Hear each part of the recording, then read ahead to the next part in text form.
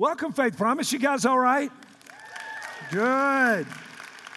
Want to welcome every single campus. We're thrilled that you're with us, excited. God is doing a great work. And so before we dive in the Word, we have one more thing to do. At every campus, if you are an adult small group leader that you are currently serving in the role as an adult small group leader, at every single campus, I want you to stand and remain standing. Go ahead, stand up right where you are, every campus. Come on, church, let's give them a hand. Stay up. Every single campus, stay up. Stay up. Stay standing. Now, at every campus, we want you to stay standing until you get a gift. We have something for you. As you guys know, we just finished. Once you get that, you can sit down. But until you receive a gift, at every campus, just stay up until someone hands you a gift, and then you can sit down. We just finished our alignment called Normal about what a real Christian family is in the 21st century. And I have to tell you, we launched almost 100 adult groups. We had 25 new coaches, and it is unbelievable what God is doing overall in the Life of Faith Promise through groups. Now, this is going to rock your world. We have another alignment in February of 2014. February of 2014 is 7 weeks away. Does that not mess with your head? It is 7 weeks away until February of the next year. And so some of you have been thinking about, you'd love to lead, or you're in a group and you know that your group is pregnant, it's full, and it needs to birth. If you let your coach know, or you can go to, if you're at the campuses, go to your small group pastor, your Next Steps area, and let them know, because our next alignment is going to be here absolutely before you know it. Now, was Normal great? Wasn't it one of the best things we've ever done? So the next is going to be, we're shooting videos, we're putting together another book, it's all our stuff. So I just want to challenge you. I'm just so grateful for our group leaders who give, they pastor, they shepherd, they care for, they're there, they minister to people in the hospitals, they're teaching people the Word of God. It is absolutely unbelievable. You saw in the video small groups, and if you're new, I want to tell you we do actually study the Bible in small groups, because every video I saw they were eating. So we do actually study the Word. We do like all kinds of the Word. We like food. We like the living Word, and so that's happening. Thankful to the small group leaders. Now, Come Let Us Adore Him, installment 2. As we move ahead, as we think about, as we walk down through this series, let me ask you a question. Is Jesus worthy of our adoration? Okay.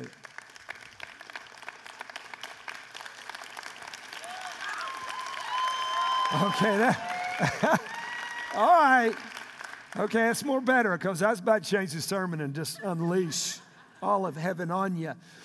But for the last about 25 years in America, the church has been at war. It has been at a war, and the war has been called worship wars. Now, I want you to think about how sad this is, that the thing that God gave us to bless Him and to unite us, worship is to unite us as we gather together for our God, has been now turned into a war that has been used to divide us. That's horrible. Would y'all agree with that? But that's what's happening. And because we've had all these worship wars and all that is going on, let me tell you what it has created. It is created because we have these worship wars. It's created celebration critics. So people go to church every weekend, and what they do is they criticize the worship, because we've been at this worship war: hymns, praise, loud song, current, Southern gospel, rap, reggae, whatever style of music, all that. So we've had these wars going on. And so now we come to church as critics. And what the enemy did is the enemy took our celebration with obliviation and stopped our adoration. See, it was the devil's job all along to kill our worship, right? To destroy our adoration. And he dropped in there, and he's now got us fighting over what's real and what's not. So we've got all these critics now in worship every weekend at every church, and we have them at our church. And we sit like the host of the show The Voice. Have you ever seen that show, The Voice? We sit with our buttons ready to hit the buttons. Oh, I like that. That was worship. Oh, I didn't like that. That was terrible. Or that was too rehearsed, or that wasn't rehearsed enough, or that was too loud, or it wasn't loud enough, or what if they didn't have the bass, or if they cut this down, or hey, you know what, they ought to change their clothes up there. Do you think it's a little hot in the room? You know what I'm talking about? It's just the spirit that's invaded the congregations all around America, that instead of gathering for our God and celebrating and adoring Him, what we end up doing is gathering for our God and critiquing all that happens on the platform as people lead in worship. Would y'all agree with that? See that? I mean, and it's just wrong that we do that. Would y'all agree it's wrong? And so at the heart of our celebration, I want you to get this, because this is the crux of the message really this weekend. If you're listening, say I am. At the heart of celebration, there is revelation. The heart of celebration.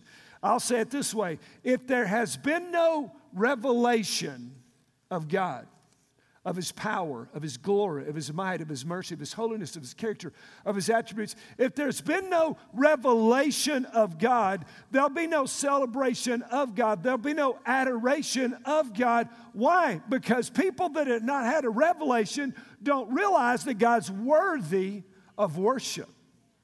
They don't recognize, they don't realize that we serve this awesome God. It's like Isaiah chapter 6. In the year that King Uzziah died, I saw the Lord high and lifted up, and His train filled the temple. And when Isaiah caught a glimpse of God, he fell down on his face and said, man, woe is me, I am undone, I am unclean. He began to see himself, and he saw God, and he was never the same. When there's been a revelation of an attribute, an aspect, the character, the presence of God, then there is going to be a celebration of that said God. Does that make sense? Now, what I do a lot of times is if we have worship, excuse me, if we have worship at the end of the service, you know, because we put it all over, we like to keep you guessing. And so what I'll do is I'll walk around and just pray. And I'll walk around the room and just pray. And then I'll look at people and I'll wonder, wow, how can they sing with their mouth closed? You know what I'm talking about? And I'll think, you know, how do they have the joy of the Lord with their frown and a scowl? You know. I just walk around and say, wow, no worship there.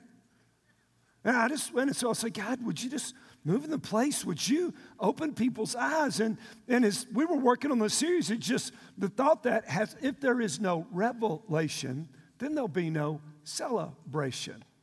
And so I want to challenge you as a church, as an individual Christ follower, no matter what campus you're at, I want to challenge you in the name of Jesus that to your public display of adoration and affection.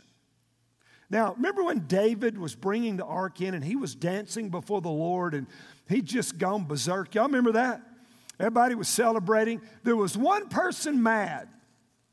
His wife pitched a fit. Y'all remember that? Boy, check the king out today. Right. Didn't you distinguish yourself out there dancing around with all those women just out there, just doing it in front of everybody? Now, who was God pleased with? David or his wife? David. And yet, who do we end up being more like? See, I want to challenge you in your humility, in your love, in your outward demonstrative demonstration of excessive, lavish adoration and love to God. Amen. Is that the will of God? Now, people who come and worship with us or people who come to our church that they're not believers, you know what? They should know one thing. They don't know whether they believe in our God, but they should know we do by watching us. They ought to know that we're different by watching us. They ought to know that we're passionate about our God, that we're excited about this God. But if there's been no revelation, there'll be no adoration. There'll be no outward excessive move. It just simply is not going to happen. Does that make sense? You know, in the third chorus of the hymn that we use to title this series, "Oh, Come Let Us Adore Him," it says, "Sing choirs of angel, singing what? Exaltation. Sing, all ye citizens of heaven above. Glory to God in the highest. Oh, come let us what? Oh, come let us what? Oh, come let us what? Christ the Lord." So the chorus starts, "Sing choirs of angels." Sing in exaltation. The hymnist, the writer of the hymn is just encouraging all of heaven. The psalmist said it at the end of the book of Psalms. Sing to him, celebrate, O stars, hosts of heaven, worship the Lord. And so the hymn writer is encouraging the people to worship, to celebrate. He is just, he's encouraging. And he said, sing choirs of angels.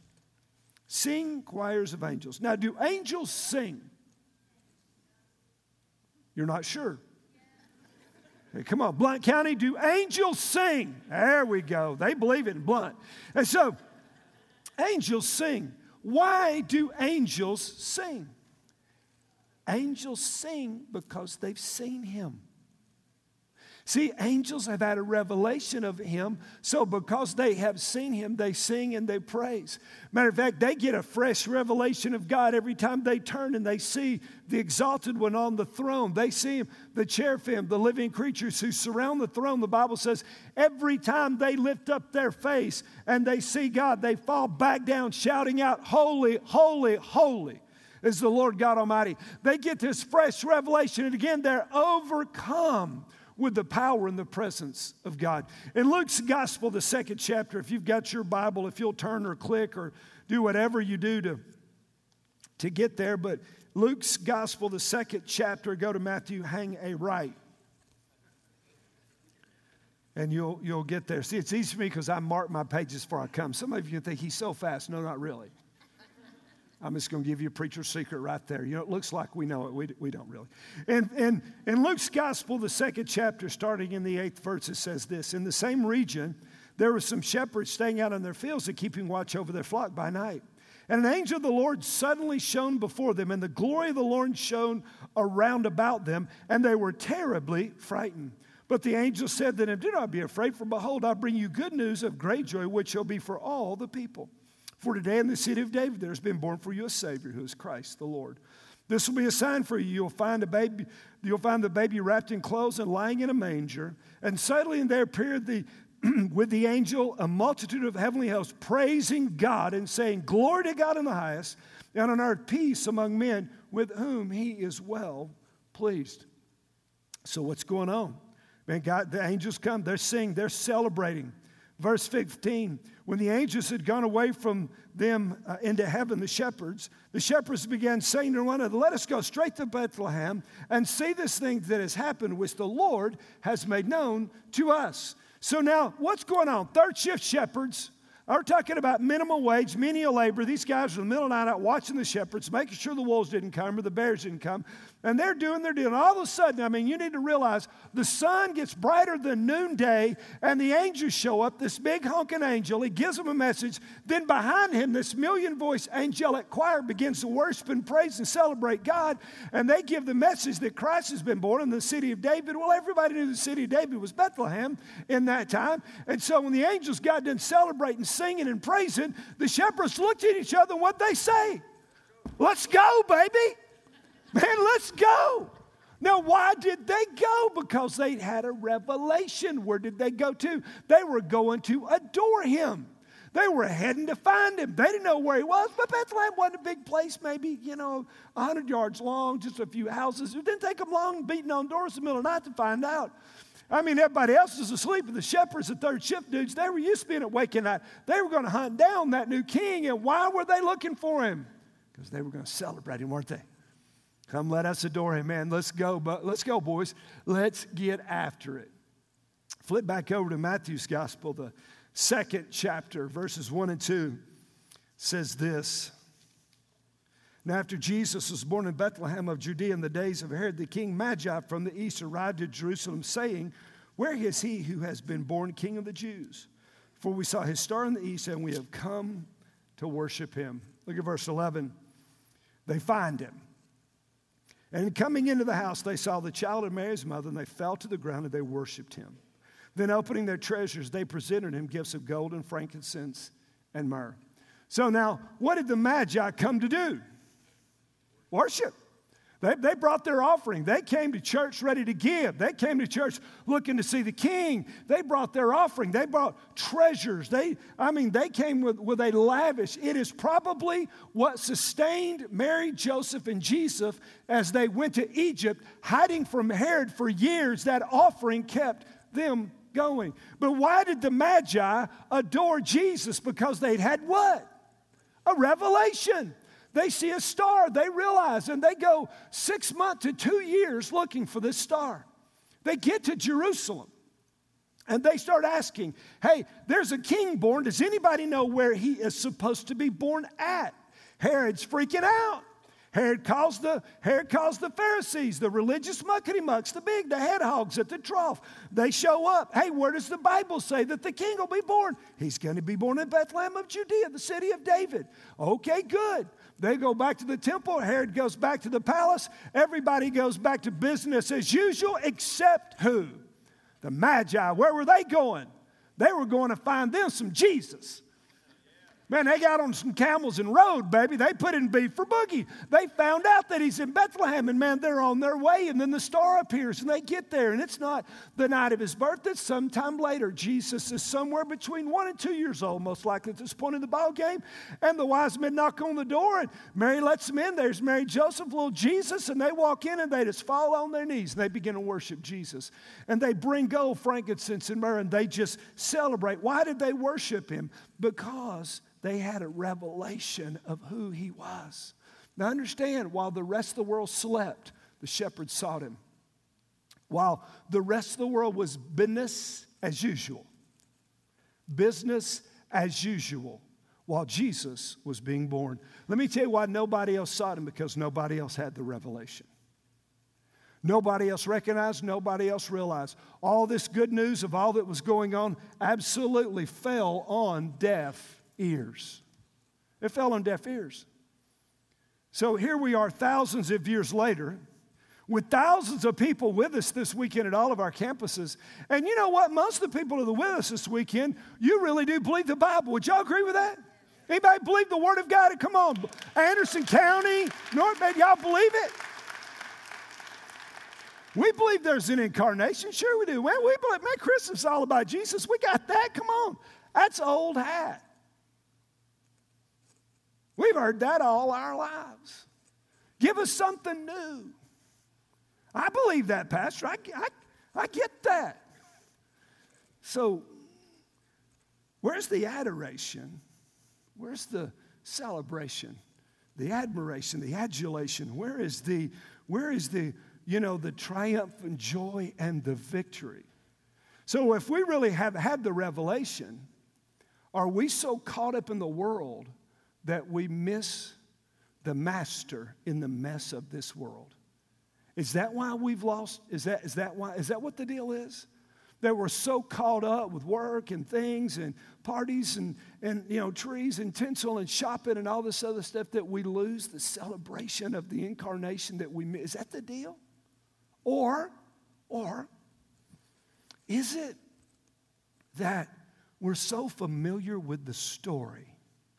We've heard it so many times that we're like kids in the playground playing marbles with diamonds. Just shooting marbles, not realizing what they have in their hand, that they're holding this wealth, they're holding the mystery of God, they're holding this glorious gift, they're holding these diamonds, but they're shooting marbles. Have we gotten so comfortable, so accustomed to, so familiar with the story that it's lost its luster for us? Do we have to watch Hallmark 24 hours a day to get in the spirit? I mean, come on, is that the deal? See, we need to be like the wise men who still seek him today. Are you with me? Who still seek a fresh revelation, a fresh impartation, a fresh move. Come on, if you're going to praise him, come on, do it. Let him know. Come on.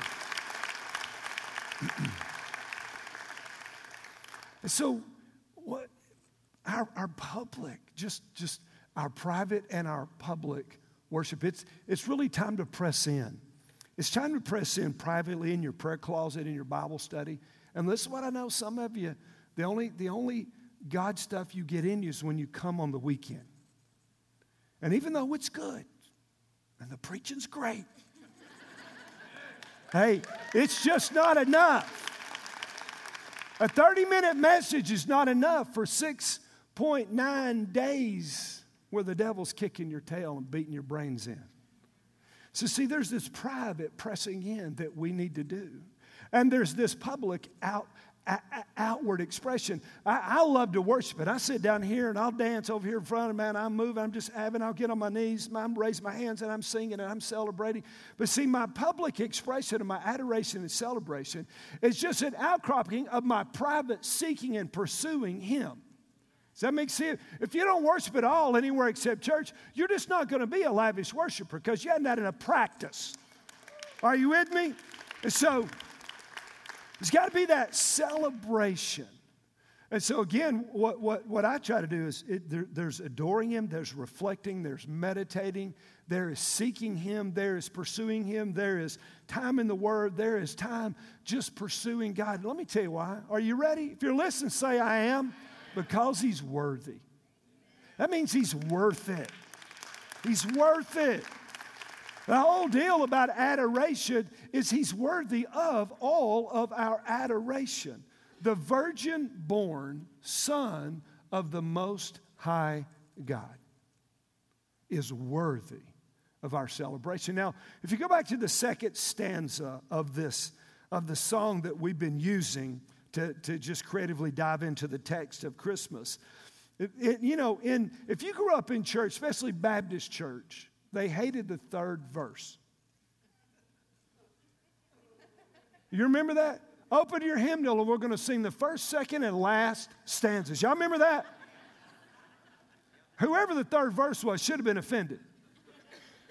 But I've been singing this song all my life. But somewhere they must have quit singing the second verse because I've never heard the second verse of this song. So I couldn't sing it. My voice is not doing well tonight, so I'm not going to try to sing anyway. I thought I was going to do something, but not happening. So let me just read it. God of light, light of light. He abhors not the virgin womb, very God, begotten, not created. Come, let us adore Him. Come, let us adore Him. Come, let us Christ the Lord. Now, if you would have been in heaven, if I would have been in heaven before Christmas, and God would have said, hey, Chris, come here. Let me tell you what I'm going to do. This is what I'm going to do. I'm going to go down there, and I'm going to be born from a virgin. And then I'm going to live 33 and a half years. I'm going to let Him kill me, and I'm going to pay the penalty for everybody's sin. I'd have seen some problems with that plan. Would y'all? I mean, wouldn't you? Let's hold up, God. Wait, let's talk about this. I don't know if you've been down there, but a womb's pretty small. And you're a big honking God. So, I'm not quite sure exactly what you're going to do. And there's a lot of glory in you. And then you're going to go down there and you're going to live among the people. And so if I'd been up there, I'd have seen a real problem. See, I love what that verse, that stanza said, begotten, not born. See, Jesus wasn't born in Bethlehem. He was in a way because He was born of the Virgin Mary, but He already existed. So it really was, He wasn't being birthed in the world. He was invading the world in a new form. Does that make sense? And so it's a mind-boggling deal. Why would God do it? Why would He leave the throngs of heaven where He was worshiped and celebrated? Why would He leave all of His glory, take off His glory like a coat? I mean, just begin to take off all of His perfection, all of His power, and lay it down and be born of a virgin. Why? Because He loves us. That's exactly right. See, that's why we get into celebration, because once we have the revelation, we begin to realize, we start connecting all the dots. Romans 5:8 says, but God demonstrated His love for us, in that while we were yet sinners, Christ died for us. Now, the world mocks and sneers at the virgin birth, right? Because, see, the world mocks and sneers at anything in the Bible that is impossible. And listen, if God wants to be born of a virgin, He can jump in there. Amen? Listen, my little old puny brain doesn't have to be able to get around that. God can do it because the Bible said all things are possible with God. Nothing is impossible with God. Does that make sense? And so this is the deal as a pastor. And as I watch and we look at all kind of things that go on in the life of Faith Promise, I just think with you for a minute. I want to be serious. I worry about people. I worry about people that don't worship. See, are we Christ followers? Are we worshipers of God? Then I worry about people that don't worship. Because as I walk, as I walk or look or, over long periods of time, they don't ever worship. You know what I ask myself? I wonder if they've ever had a revelation. I just wonder. When it comes to, would you agree that there are people at church go here that don't give? Would you agree with that? And I wonder why they don't give. Well, what's the deal? Why don't they give? Have they had no revelation? I wonder why people don't serve. Don't they experience joy in caring for and loving and serving other people? Don't they realize they were Christ followers and Jesus washed the feet of the disciples and Jesus came to this world not to be served but to serve and give his life a ransom for many? Don't we understand that? Or has there been no revelation? Because if there's no revelation, there'll be no service. There'll be no giving. There'll be no celebration. There'll be no worship. And I got to tell you, this concerns me. Now, as your pastor, should I be concerned about that? And so, and not me only, but all of our pastoral staff, our elders, as we look around and say, oh, this percent doesn't give and this percent doesn't serve. And I know there are people that come here that are not believers, but if I was to walk around every campus, I'll take all Sunday, all day, and walk around, the bulk of people would say they're believers. Would y'all agree with that? I'd say, yeah, we've made a faith decision. Yes. We've had a revelation. We don't worship, we don't serve, we don't give, we don't do jack, but we've had a revelation. Of what? What have you had a revelation of? The only thing I can imagine is some old dead, egg-sucking religion. Because listen, when I got a revelation of Jesus, I became somebody new. Man. Listen. No preacher had to beat me up to give, man. I started giving. Now, praise God, I only made $50 a week, so tithe wasn't bad. It was $5. I still have my first giving record in my office in there. Really was. My first ministry job, $50 a week. So, people that don't have, listen, any hunger for the word, that concerns me. It concerns me greatly. Does that make sense? Because, see, after I had a revelation of Jesus, I was immediately hungry for the word. I mean, I was immediately, I didn't know jack, and it took me a long time to learn, but I didn't know anything, but I learned early that Jesus is worthy of the pursuit. Now, next weekend, Angels Anonymous, our Christmas production. Why do we have it? So that you can bring your friends. And why do you bring your friends and families and coworkers and teammates and neighbors? So that they can receive a revelation from Jesus. That it's the incarnation. They can be born again and they can become Christ followers. And that's why we fast and pray. That's why we seek the Lord. I believe I'm asking God for 8,000 people next weekend. 8,000 people at all of our campuses. That means every campus has got to be packed. Every service, that means you're going to bring people. And as you bring them, ask, Holy God, give them a revelation of you. Give them a revelation of your glory. Give them a revelation of your grace. You say, Pastor, listen, you don't know my family and friends. Man, there's no way God could save them. He saved your sorry, rotten tail. Huh? Some of you guys were, that come out, is that live? Great. And so, listen, man, he can get your friends. So listen, when you're praying, when you're inviting people, take all the cards, invite people, and then say, God, bring them and show them yourself. Don't show them a cool drama. Don't show them great music or lights or smoke. Don't show them this. Show them Jesus. Show them Jesus. This is the deal. Do you think the Magi were changed after they left Bethlehem? You think those third shift shepherds were different after they left the manger scene? Sing choirs of angels, sing in exaltation. Come on, sing ye citizens of heaven. We are supposed to be lost in celebration. Amen? Is that right? That's why it said, sing, you choirs of heaven. Man, come on, sing, all you citizens of heaven above. Are you a citizen of heaven? Then you ought to be a singing fool. Amen? You ought to be a singing, celebrating. Justin, are you back there? Come help me. My voice is dead. Come here. Ski, you out here? Come here for a second. Just come out here. Because if I sang it, listen, they'd cut the video off at all the other campuses. And y'all couldn't because the doors are locked at Pellissippi. But listen, if you're a citizen of heaven, then you're a worship leader. I mean, you're a worshiper. You're a worshiper. You're a worshiper. So let's just, right now, man, I wanted to sing. I really did. I wanted to sing, but I can barely talk. And it's bad anyway. So Ski, lead us. Every campus, come on. Everyone, come on.